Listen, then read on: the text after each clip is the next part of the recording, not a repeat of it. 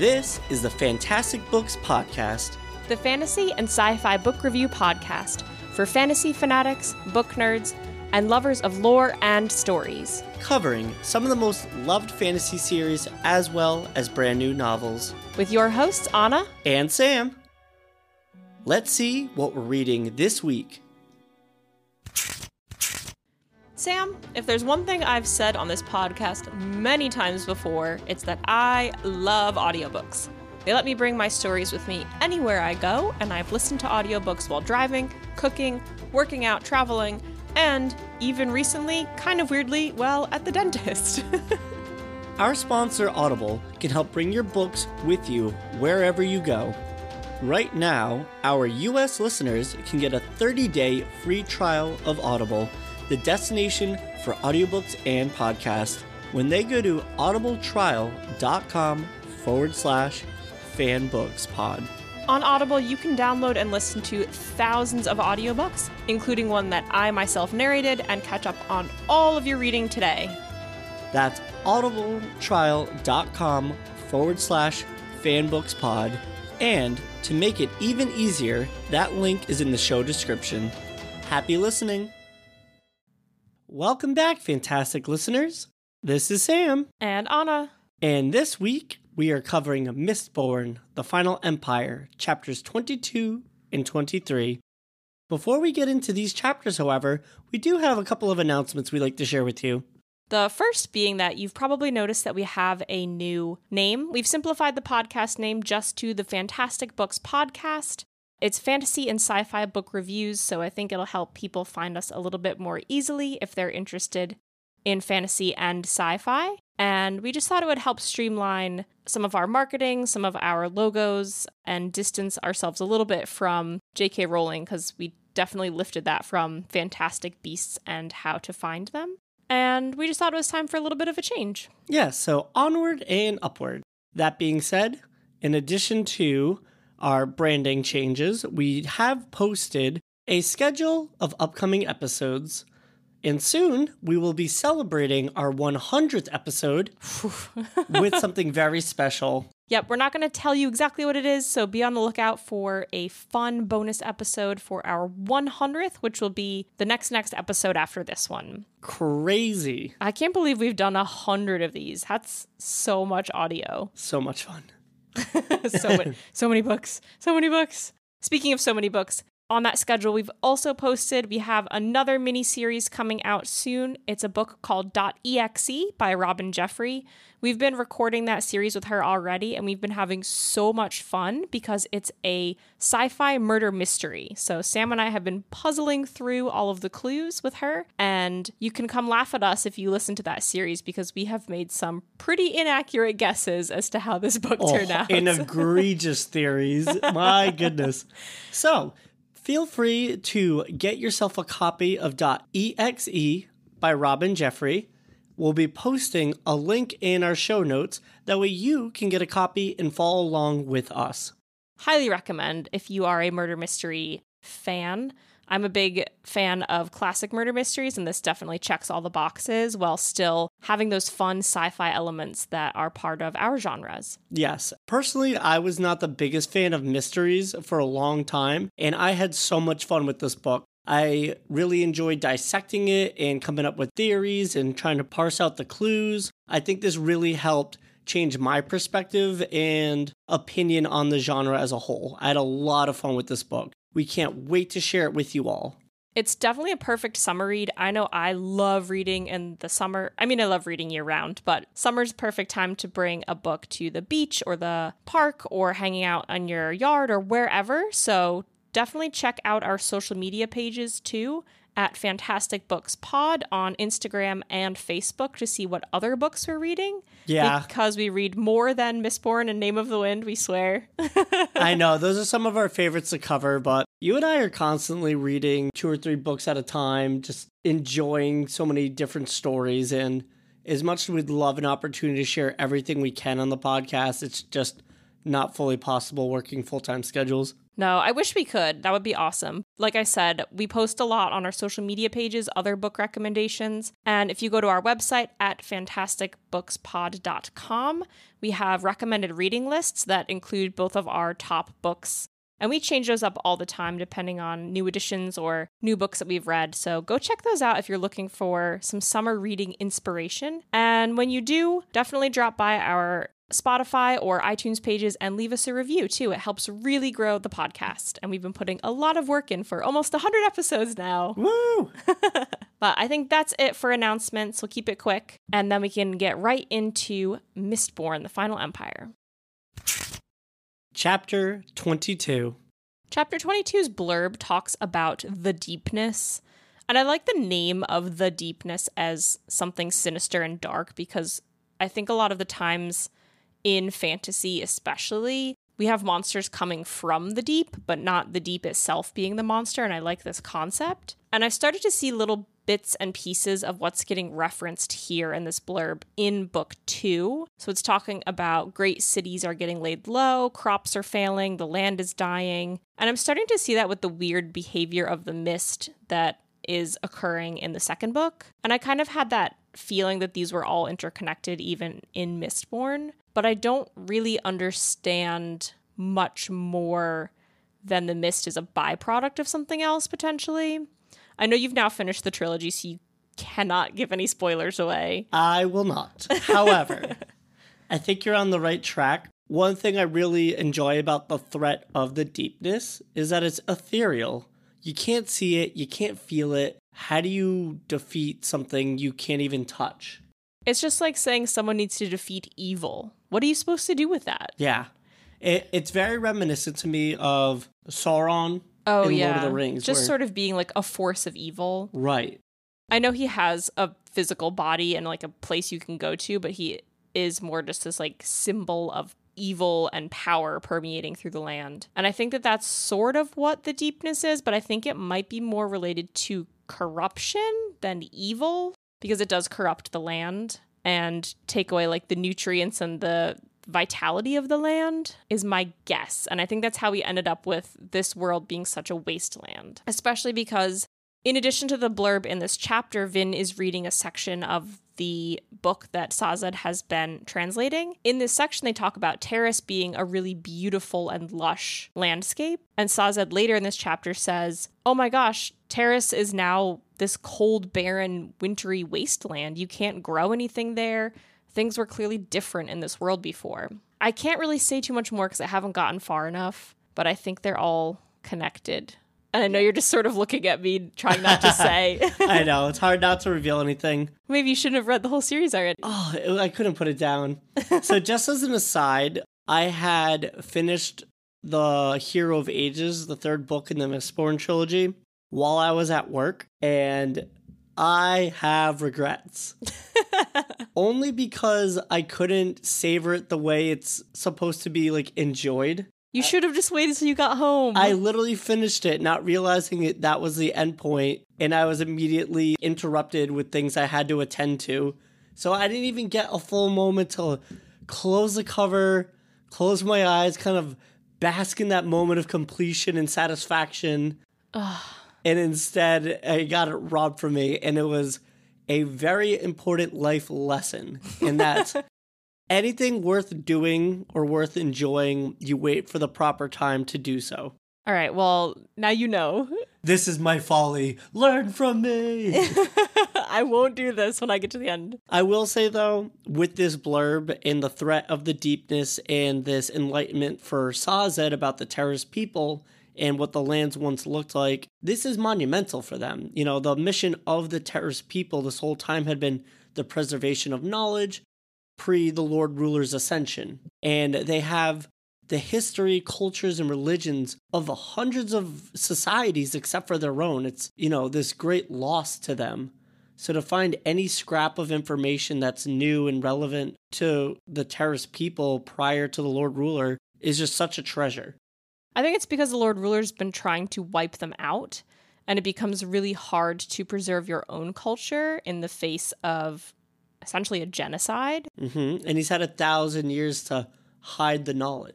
Right, like we can see the effects of even just a few hundred years of colonialism on cultures in our own world and how much knowledge is lost, especially when you do things like remove children from their families and force them to learn, the colonizers' culture. It's very real the way this has happened to the Terrace people. And so I think it is really sad that they have lost this, but it's also a huge plot point. Brandon Sanderson in his annotation says that he had to hide this information because the Terrace religion has lots of clues about what's going on built into it. So I think that probably ties into the prophecies and maybe some more stuff.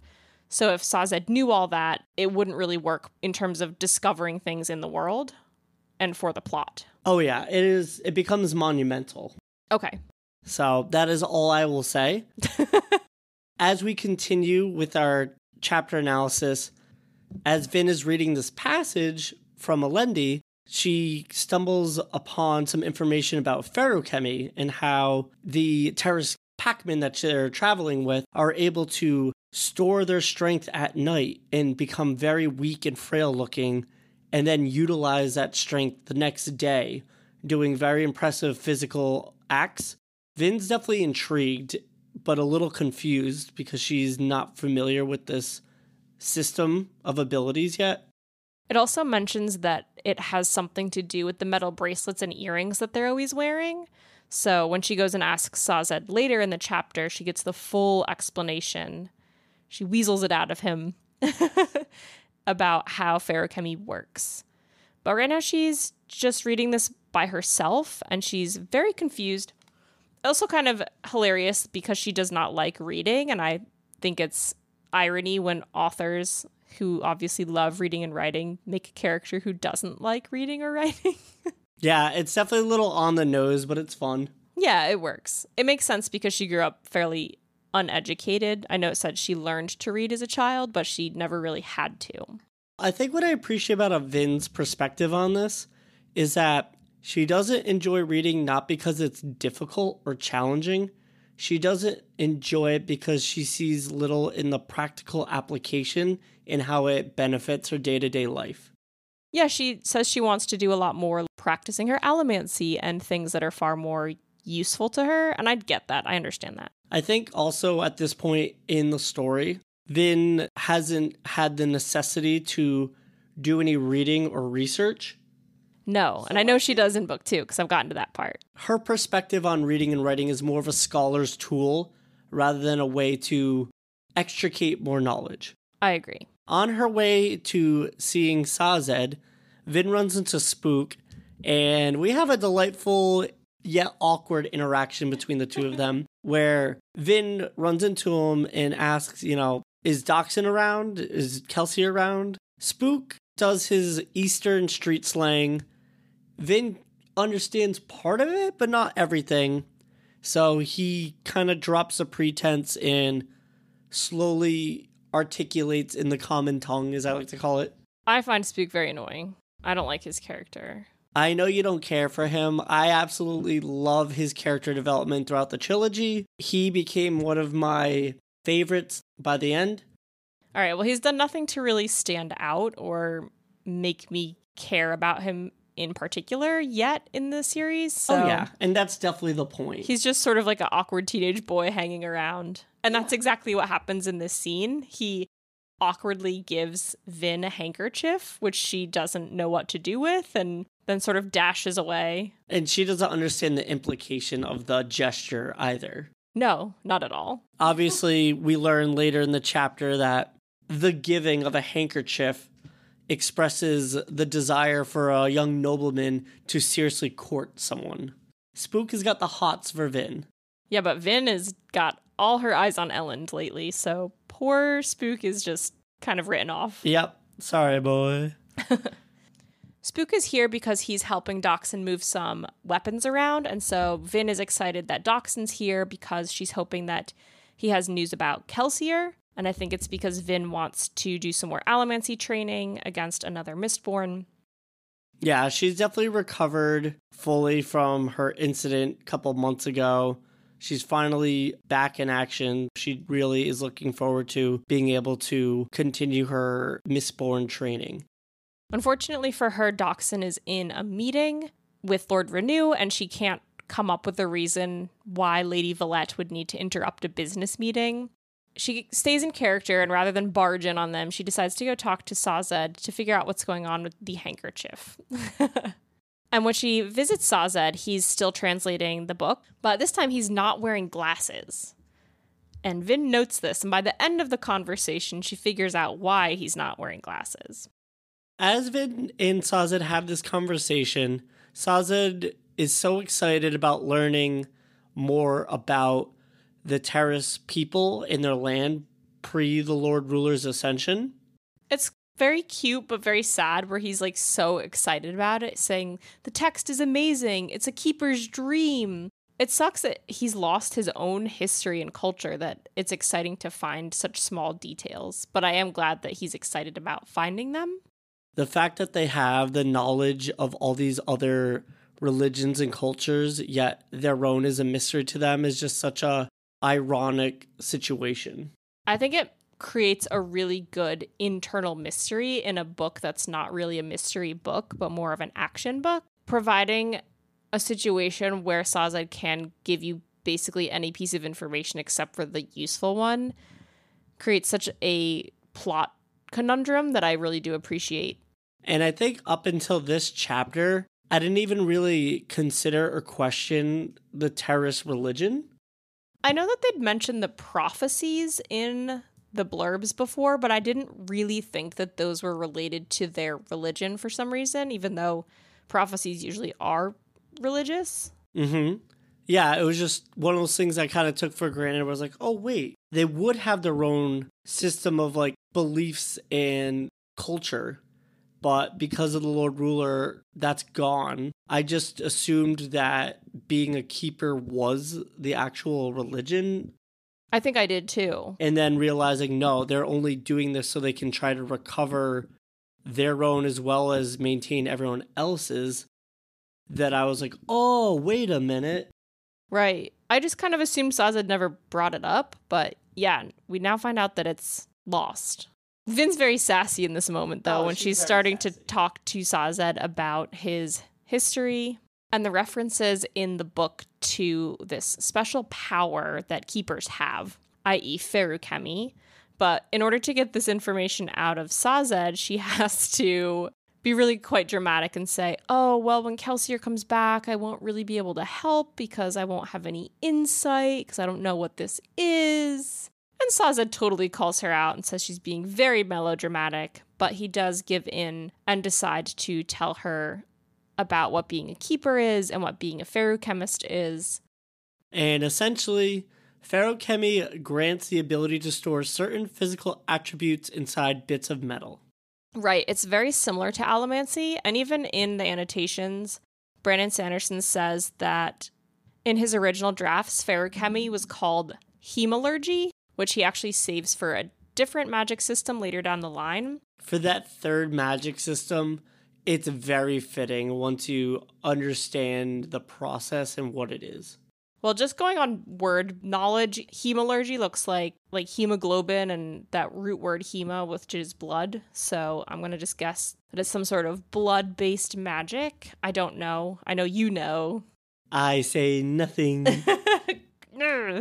But I think it's pretty cool that he has magic systems that pull on the same types of base items. So these are both metals, and feruchemists and allomancers use the metals in different ways. Yeah, it definitely solidifies the theme of this world and how people can display their abilities. It very much grounds the world around them. I agree. Something that's also really interesting about this conversation is that Sazed mentions that feruchemists used to be a lot more common as maybe allomancers or Mistborn, or even maybe more common. And what I think is kind of cool is this parallel development between, you have the art of allomancy creates mistings or Mistborn, and then you have the art of feruchemy now creates people called keepers. But keepers were founded after the Lord Ruler tried to wipe out their religion. So I'm wondering if it's more like the Packmen were the original feruchemists, because they had these special abilities, and then they became keepers and used their special abilities less so for traveling distances and maneuvering through mountains, and more so for storing knowledge and increasing their memories. That's exactly it. Okay, cool. Yeah. 100% nailed it. Yeah, because the keepers each have like a specific area of interest, but they all remember the whole of all human history that they've gathered up. They've done this because the Lord Ruler tried to wipe them out. And then keepers were founded, I think, 3 centuries after the Lord Ruler came to power. Yes. And before that, he had been just trying to systematically destroy them. We know that now that that's because he himself is a feruchemist and is trying to have his secret remain hidden, but it also plays into the other parts of this world where the Lord Ruler has breeding programs, and the Terrace stewards have this weird position in society where they're allowed to exist sort of on the fringes. You know, in the case of Sazed, like he's been made a eunuch, and that they live in this really downtrodden place because of the Lord Ruler's relationship with feruchemy. Right, because essentially he wants to prevent anyone else from being both a feruchemist and a Mistborn. Right, because that's the big secret. Yeah, you just can't spoil anything for me. No. For book 3. Something else that the Lord Ruler does is he wears metal, and it creates this interesting dynamic between noble people wanting to emulate the Lord Ruler's fashions, because that's how fashion would work, is they would look to the top of the social structure, but it's actually dangerous for them to wear metals, obviously, because that makes them vulnerable to Mistborn. So a lot of them wear metal colored wood, so painted wood, and it creates this sort of strange dynamic in the power of the Lord Ruler, and then the nobles, and then only Ska have the quote-unquote privilege of wearing metal, but it's actually because it's a detriment if you wear it. Yeah, it's interesting how the allure through the forbidden happens. Right. Where the Lord Ruler has his reasons for wearing all that metal. People think it's almost arrogance, like he's untouchable, like who would dare challenge him? Right. So it looks like other noblemen should want to emulate that if they think themselves really powerful, but logistically it's a bad idea for them to.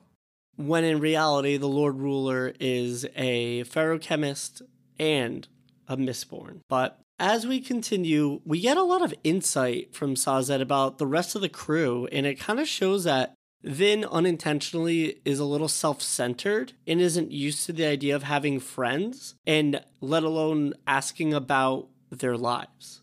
Yeah, it's a little bit rude almost, unintentionally, like you said. But I think it's ironic too, because at the beginning of the chapter, she is talking about how Doxin and Renew are having a meeting and she's not included, and thinking to herself that the other members of the crew still see her as an outsider. Whereas some of this alienation is a bit self-inflicted because she's just never bothered to learn anything about any of her crew members. So we find out that Ham has a family, and we find out that Doxin has a pretty tragic past. He's a plantation ska. And then Sazed doesn't tell too much more because it's not his story to tell, and Vin goes and talks to Doxin later. But she is shocked that people have lives outside of this crew. Except for maybe Breeze, because he's, as Sazed says, too self-absorbed. Yes. I wasn't sure if Breeze is supposed to be gay or if he's just really self-centered. Without giving anything away, I know he's involved with like a younger woman in book 2. When you're a soother and you're very good at emotionally manipulating people, you can kind of go around of 2 routes. You can either be someone who has a lot of partners, or you remove yourself from that altogether, because then you wonder what interaction is genuine or not. Ooh, it's like a love potion. Yeah. Do they love me for me, or is it my influence, no matter how light and unintentional? Oh, that sucks. But it's also like part of you, so like you can't ever control it. It's like a subconscious thing. Like you know, you want people to like you. I think they talk about it. Maybe you and I talked about it on a different episode. Is Kelsier a really good soother, or is he just really charismatic? And is there even a difference? Right. Like, you could be super charismatic and still take that route of having tons of people fawning over you without being a soother at all. Or you could be a soother and have this unnatural ability to make people like you, but is being extremely charismatic and having an uncanny ability to make people like you any different.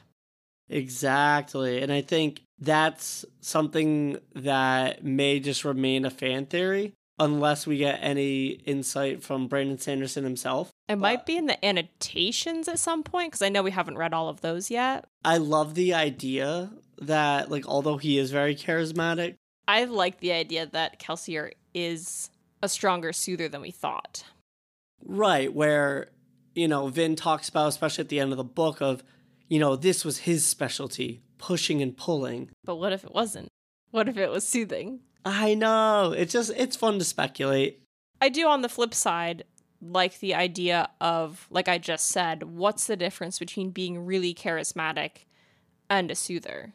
Like, you could be a really weak pewter burner, or you could just be a really strong human being. Is there that much of a difference? Yeah, it all kind of just evens out in the end. When we're all super, no one is. Literally. Great quote. But you know what I mean. It's interesting when it's emotional abilities and not necessarily strictly magical abilities that people have, because you could see those abilities coming up in regular personality traits regardless of allomancy or not. Yeah.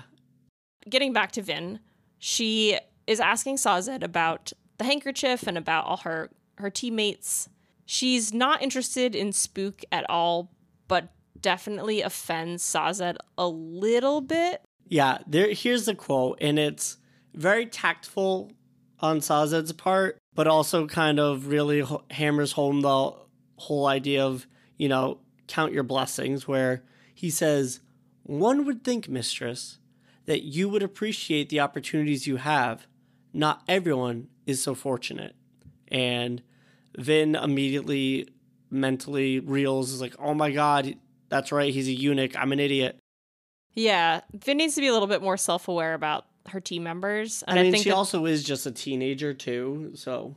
Right, but I think it's that kind of time where, like, she wants to be included in the crew and wants to be seen as an adult, and she's getting a little bit of recognition of her own lack of awareness about the people around her. And I think from this point on, she's a little bit better about connecting with her teammates and being a little bit more part of things instead of isolating herself from them. Like, she goes and hangs out with them in the kitchen at the end of the day and stuff like that, things she wasn't doing at the beginning of the book. Right, like, take the time to get to know your homies. Right, it helps with the trust, too. And speaking of which, she goes to talk to Dockson and really gets to know him. Yeah, this is a very important conversation where Vin asks Dockson about his life growing up on the ska plantation, and I will give Dockson this credit where he's kind of a back burner guy. He's the one that acts behind the scenes, making things happen. He's clearly very intelligent and organized because he essentially makes Kelsier's plans a reality. He's the go-to guy. But he's the only one on the crew who's not Misting or Mistborn. So he's got a unique position, and he does do his job really well. He's the Sokka of the group. Yeah, except Sokka's not the, planning mastermind. Sometimes. Sometimes. All the points in charisma. As Vin asks Dockson about his life growing up, he's a very realistic and even-keel perspective on things about how even though he grew up on a ska plantation, he was really fortunate where, some people in the cities have it worse, and although they had to work hard, it wasn't necessarily harder work than those in the mills or the forges. He does mention that the lord that was in charge of his plantation, he didn't kill the elderly unless they were really old and unable to work. He didn't overly beat his ska. These acts of cruelty and horrible things like rape and murder are just so allowed by the nobility that they don't even really blink an eye, and it's expected on the ska perspective that these things happen to them, and it's better when they don't happen all the time, but it's so sad. And it's so institutionalized, and that's what makes it such a tragedy. Yes. It's just part of the way things are, and no one is questioning it. Well, not even that they're questioning it. They don't even have the power to stop it. Right, but it's not even like they're all sitting around going, we can't believe this is happening. We can't believe this is happening. A lot of the Ska are so downtrodden that they're saying, well, that's just how it goes. That's fair. 1,000 years of this way behavior. Of life. Yeah. It just gets into their psyche. And I do like that in Brandon Sanderson's annotation, he goes on to say that these themes aren't necessarily about a book having, sex as in like a sexual book, but this is an important theme to catalyze characters into action. I think it really shows all the different ways society is corrupt, too. It's not just corrupt in its financial and labor production ways where the Ska are at the bottom. It's corrupt in moral ways, physical and sexual ways, where the Ska aren't even treated like people anymore. They're just objects. And I think it's pretty important to have all those different aspects in there to show how permeated the culture is with just letting anything and everything happen to the Ska and not caring. They're like a colony of ants to these people. Yeah. It doesn't matter if you step on them or smush them. Like, there will always be more worker ants. It's very messed up. Oh, it's horrible. It's good to see that Kelsey and friends are fighting the good fight. Exactly. And Dockson's big character motivation is revealed in this conversation. So even though he says his life on the plantation wasn't that bad, he had to leave it and come to the city and change and start to work for Kelsier and fight this whole situation because he was in love with this girl from the plantation. And unfortunately, she was taken by a noble and killed. Exactly. Raped and killed. Just because if you have sex with a Ska woman, you have to kill them after so that no quote-unquote half-breed children could be born. Yeah, just horrendous. That was Dockson's snapping point. Yep. Dockson says that despite all the tragedy that have befallen the Ska people, they still hope and find love and continue to fight and struggle on. And how even this crew is trying to resist a god that is potentially just going to end up killing them all anyways. And it's a very sobering thought, but, what is life without hope? I think that's such an important part of this book, and it's such a universal human feeling that I think it really plays a powerful role in the story. Like, we've seen even in our own world, and in this world, obviously, people at rock bottom, like you said, like, their god is just going to slaughter them all. What hope of a future do they have? But they're still here making friends and falling in love, and they have their families. And you can see that even in human history. Like, times have looked really terrible and horrible for people, but you do still cling to your friends and family, and you have hope that the future will get better. And I think that that is really a universal human message and what makes this book a really powerful story. Yes, well said. Thank you. Unfortunately, Vin does not really want to hear what Dockson has to say about the realities of their world and that the noblemen do things like this all the time. She's, again, self-centered with her thoughts and motivations with this conversation. Yeah, definitely thinking about the people she knows at the balls, in particular Elend, but saying that, oh, well, a lot of them don't go to the brothels, or a lot of them won't kill Ska women. Like, it couldn't possibly be that. And this is where the conversation takes a turn. Dockson looks at her as if he's kind of just seeing her for the first time and realizes how naive she is, where he says, Vin, it's not just a few noblemen. This is all noblemen. This is why we're here. This is why Kelsier's killing all the nobles. They're terrible monsters, and you should know this by now. And I know in the next chapter we get the rebuke of this argument that not all the noblemen are bad, but I think it's the same argument of, like, the system here is broken.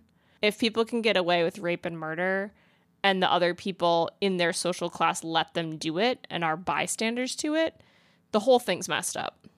The whole system's got to get scratched and started from the beginning, which is what Kelsier is trying to do. Vin is having a really tough time reconciling this, and I think she's still seeing the world as either black or white and not realizing how much gray area there can be. And even with this conversation with Dockson, he just is resigned about this, He is resolute in his opinion that the nobility can't be redeemed and that they all need to go. Right, so even he's seeing things in black and white. And I feel for Vin in the fact that the reason for this whole defense for the nobility is the fact that she's in love with Elend. But just a few chapters prior where she saw that Ska child get executed in a lawn.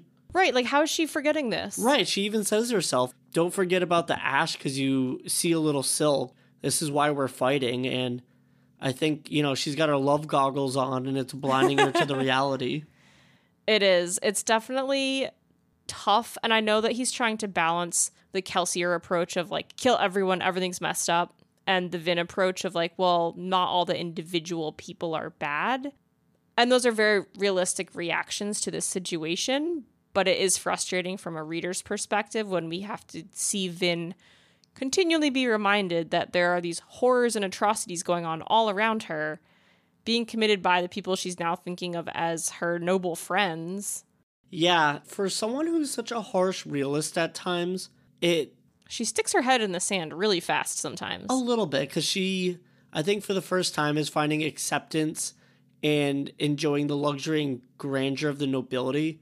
She wants to feel like she belongs to this, so I think that's her defense mechanism, is trying to ignore the ugly truth. It's exactly the plot in all high school movies where you have the nerd gets accepted by the popular crew all of a sudden and then turns her back on her original friends. Yeah.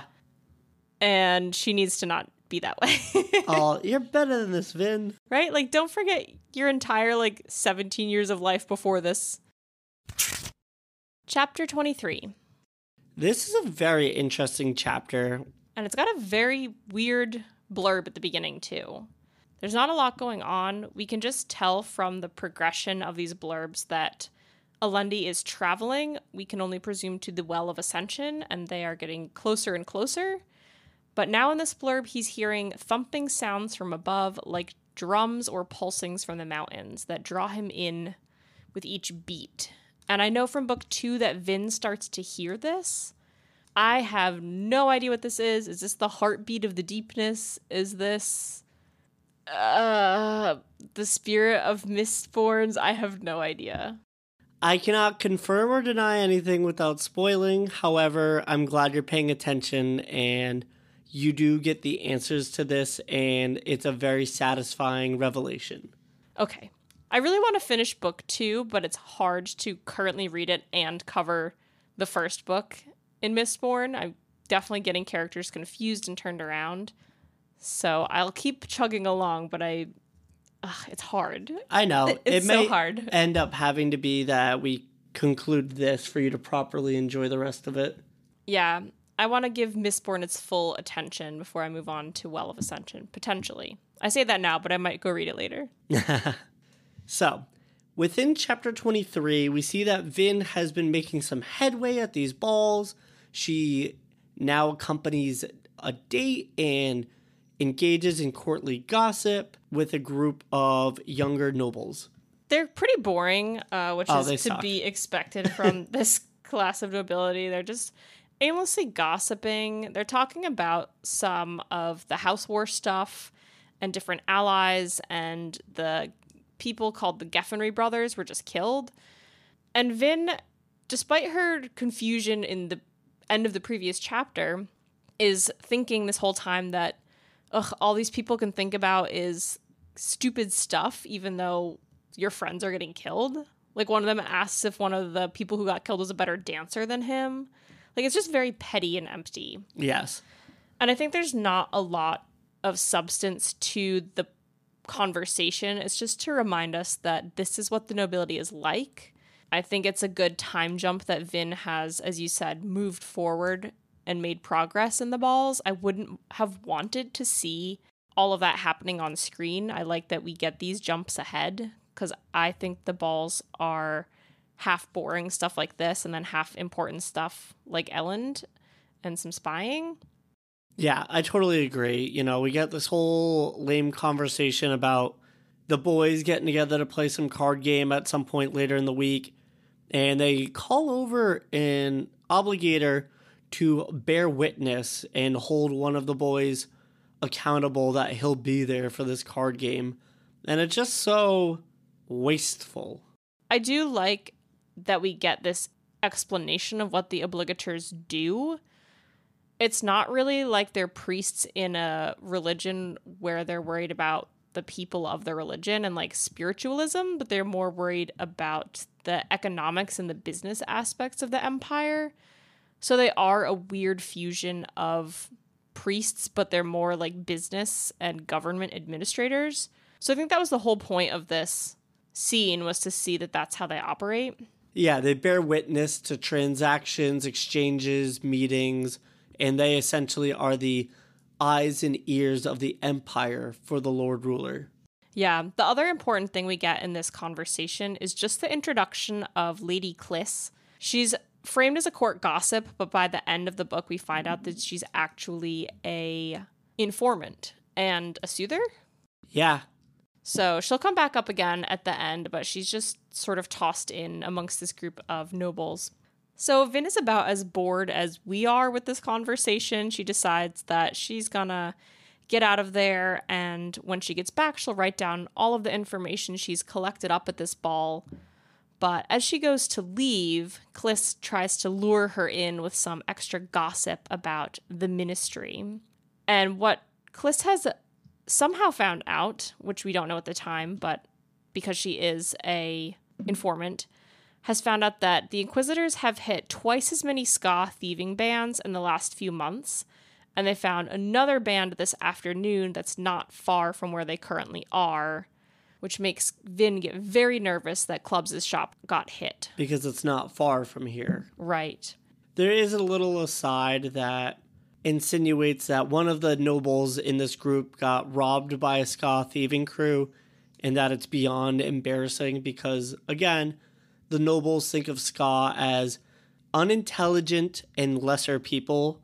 So to be fooled by someone like this proves how unintelligent and less that you are.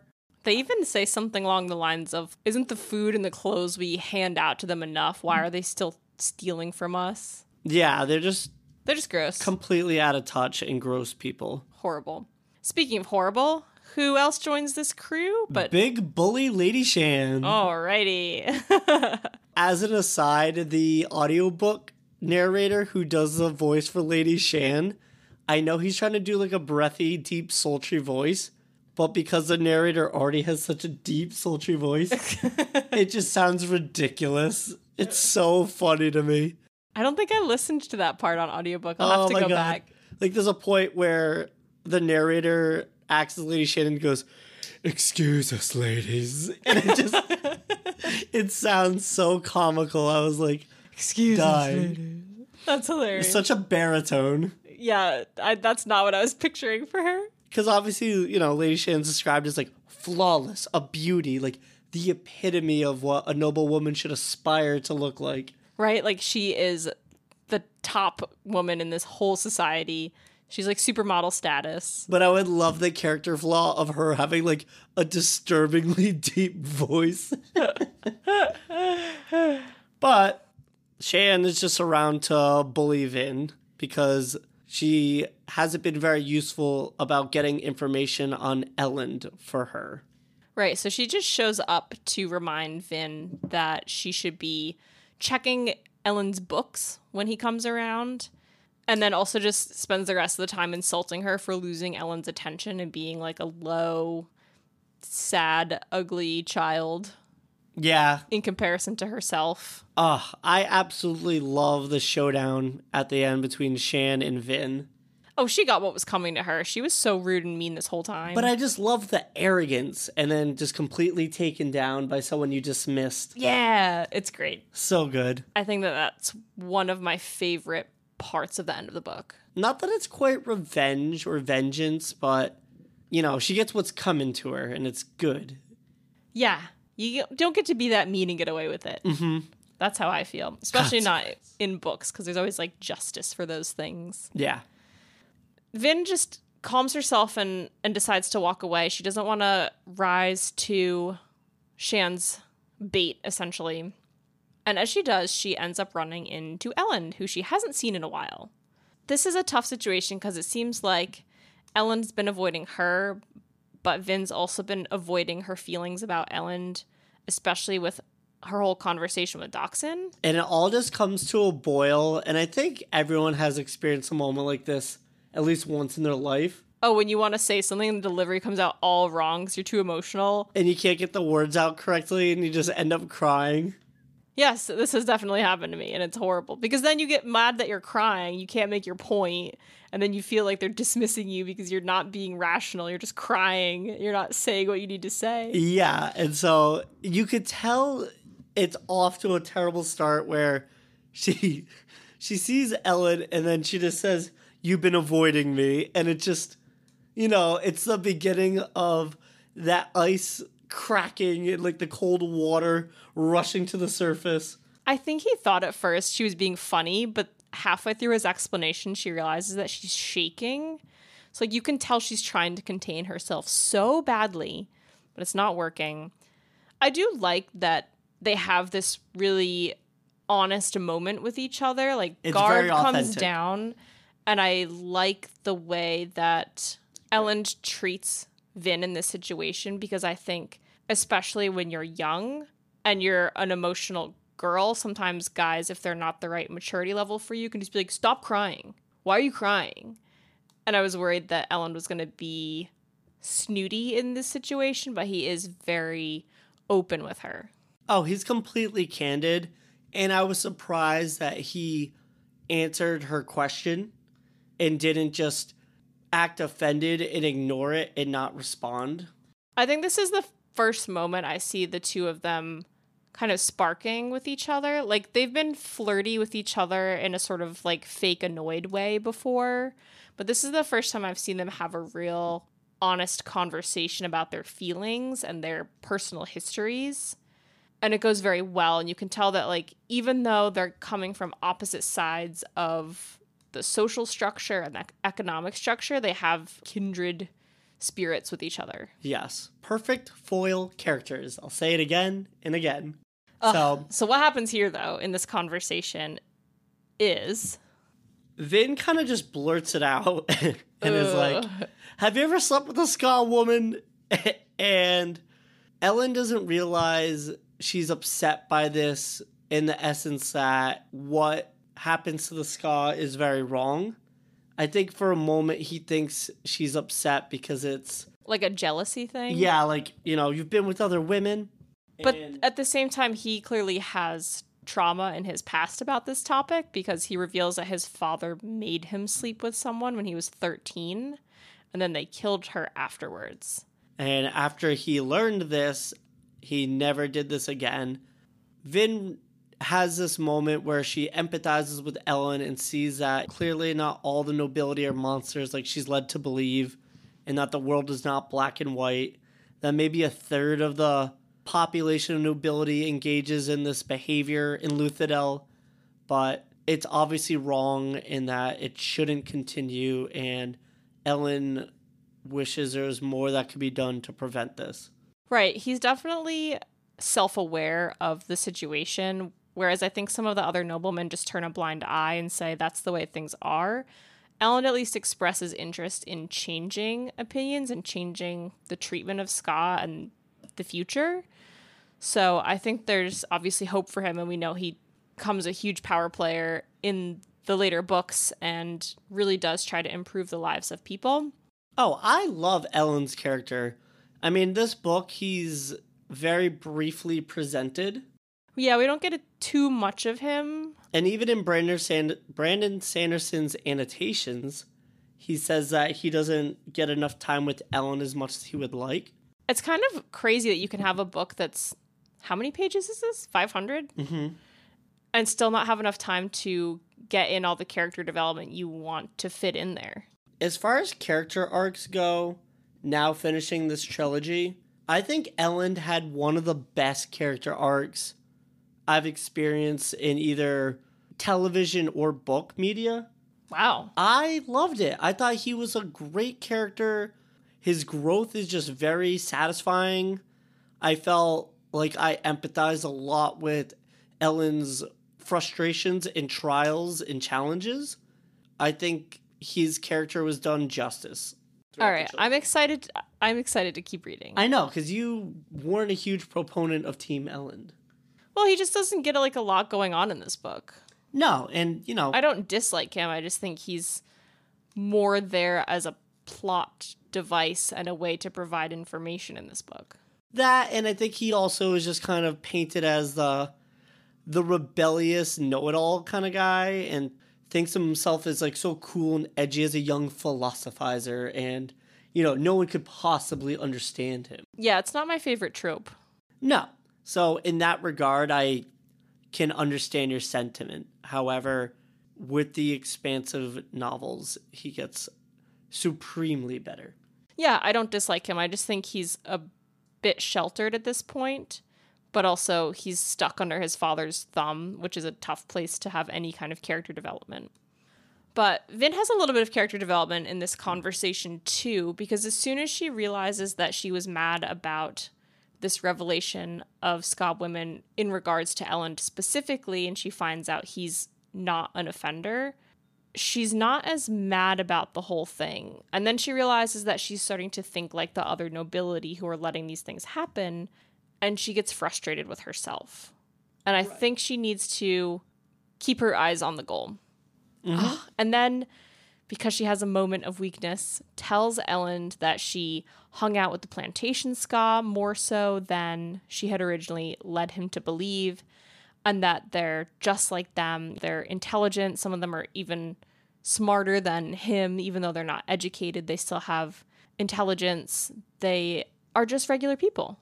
And I actually, the first time reading this, got very scared for Vin. I did too. I wasn't sure if we could trust Elend. However, I'm glad she opened up to him because he did for her. And I think that's the equivalent exchange or the respect for one another to, you know, reciprocate. I think when you have a vulnerable moment with someone, it feels natural to share something back with them. And then you have that like moment of shared secrets together. Yes. It's like a sleepover, like when you tell all your secrets to your friends when you're a kid, and then you're better friends after that. Mm-hmm. As the evening continues, they finish their conversation with Elend giving Vin a handkerchief. Yeah, this was pretty big. And I think, obviously, now that Vin knows what handkerchiefs mean, she's pretty excited about this. She does offer it back to him, and Elend tells her that she can keep it. I think he says it wasn't intended to be simply functional. Yes. Which is a pretty smooth line. Yeah, not too shabby. He'd been actually keeping away from her, to jump back to her original accusation, because he felt like she was getting really caught up in the politics of the court and felt that he could be detrimental to her if she actually wanted to be involved in courtly society, because he's definitely seen as a bit of a rebel. But at the same time, I think he also tries to remove himself from politics because he doesn't like a lot of the people there. And Vin called him out because he's on the top of the political structure, and so he has that luxury where she doesn't. Right. In that conversation, I was worried that Ellen would almost see through Vin's intentions, that she's almost playing the game for more than just benefit of herself. She's playing the players who are playing the game. Right. And I'm glad that he sees that and not just she's getting caught up in the game. Right. That being said, Ellen does have to depart, and he's going to go meet with his homies and do their whole philosophizing rap sesh. And as Vin makes her way back to her table with Sazed, he sees her makeup all in distress, and he notices another handkerchief, and there's the line, "You have been busy." And I thought that was just fun.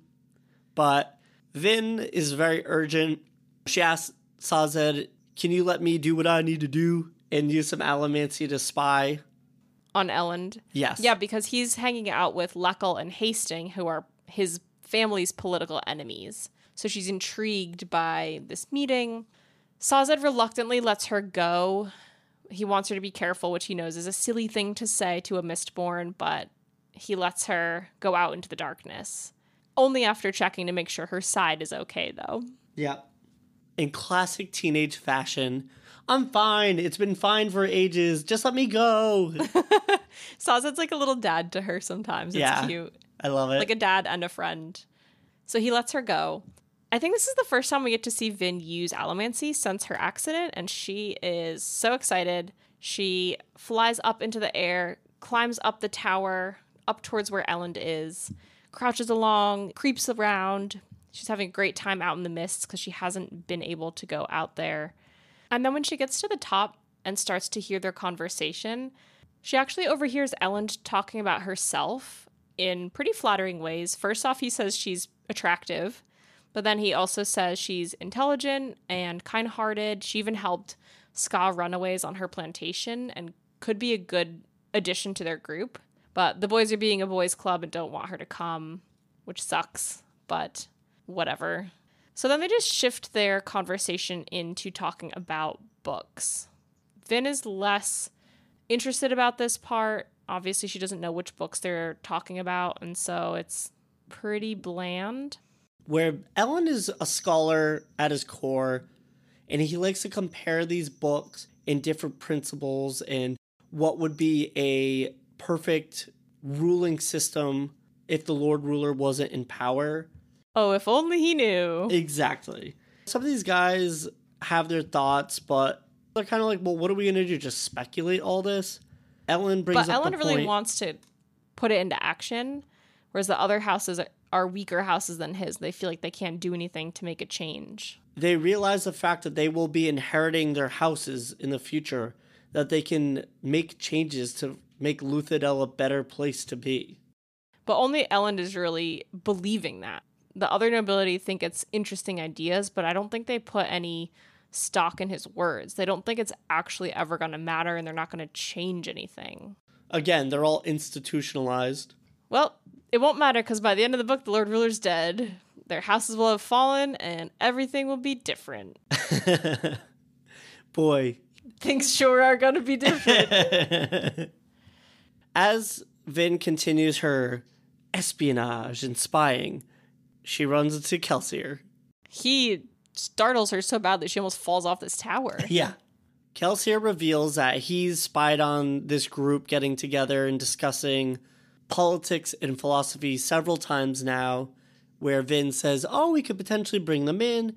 They could be an asset to our group. They have knowledge of the noble houses and the hierarchy, and we could all work together to overthrow the Lord Ruler, where Kelsier is like, absolutely not. These are just some puffed up noble sons that have the power and privilege to question the Lord Ruler's practices and theorize how they would do such a better job when they inherit their family's house. What they forget is that they're inheriting not just the houses, but the whole economic system. They can't just suddenly change everything and make it operate differently. It has to get torn down and then rebuilt. Yes. And, there's a certain obligation and sense of duty that comes with running these great houses. So Kelsier says no to Vin's suggestion, which I find interesting that this entire time Elend and Vin are thinking about collaboration and joining forces as a way of changing the future, whereas Kelsier is thinking that's the last thing he ever wants to do. And I sort of, I guess. I don't know. I have mixed feelings about the fact that Brandon Sanderson does sort of let both things happen. Like, Kelsier succeeds in taking down the Lord Ruler. He has the extreme views, and you have to have that there. But then during the rebuild process, you have the Elend-Vin duo doing more of a collaborative style with people across different backgrounds and different classes. And I think that actually helps build the better future. And without giving too much away, in the subsequent books, you see how both ideologies come to clash. Right, like they do seem quite different. Because I think if Kelsier were to have survived, his rebuilt world would just be the ska on top and the nobles on bottom, and it would be exactly the same structure, just flipped. Yeah. But there would still be lots of oppression. Whereas I think Elend, especially with Vin's help, is looking for more equality. Yes, absolutely. So unfortunately, Kelsier just says no in this moment, and they don't get any help from Elend, who I think could be a valuable asset, but it's not the right time. But what time it is time to leave the party. Let's blow this pop stain. It was a bit of a weird transition, but just trying to bring us to the conclusion of this chapter, which is that Vin has to go back out and meet Sazed at the bottom of the tower, but she's covered in ash, so she is told by Kelsier to put a cloak on over herself to keep up appearances. And then they both just jump off into the mists. I'll catch you back at the secret hideout. Yeah. Missed out. Missed out. And I think that is the perfect place to end our episode this evening. Yeah, we got a lot of character development and backstories on especially Dockson, Sazed, and Elend, and I like that we're getting depth to them, not from how their characters are necessarily moving forward, but from the pasts that they've had. And I think it's awesome to develop the characters' past in the middle of a book. I love lore. I love getting background information on characters, so it's nice to get more perspective on some of these essential characters in the book. Right, and there's never an info dump with Brandon Sanderson, at least in this series. No, he's been pretty... good about peppering it throughout. Yeah, efficient was the word I was looking for. Ah, yes. So, that being said, this concludes our episode of chapters 22 and 23. Next time will be chapters 24 and 25, which will put us about 2/3 of the way through the book, I think. And like we mentioned at the beginning of this episode, don't forget to check out .exe by Robin Jeffrey. We'll drop a link in the show notes. Please check out our new and updated social media pages at Fantastic Books Pod or at fantasticbookspod.com. And as always, do not forget to rate, review, and subscribe. It really helps us grow. And as Sam always says... until next time, listeners, happy reading. Thanks, listeners. If you're looking for more, check us out at fantasticbookspod.com, where we have book reviews, reading list suggestions, merch, and you can even send us a message. Or find us on Facebook and Instagram at Fantastic Books Pod. And if you like what you've been hearing, don't forget to leave us a review. Thanks.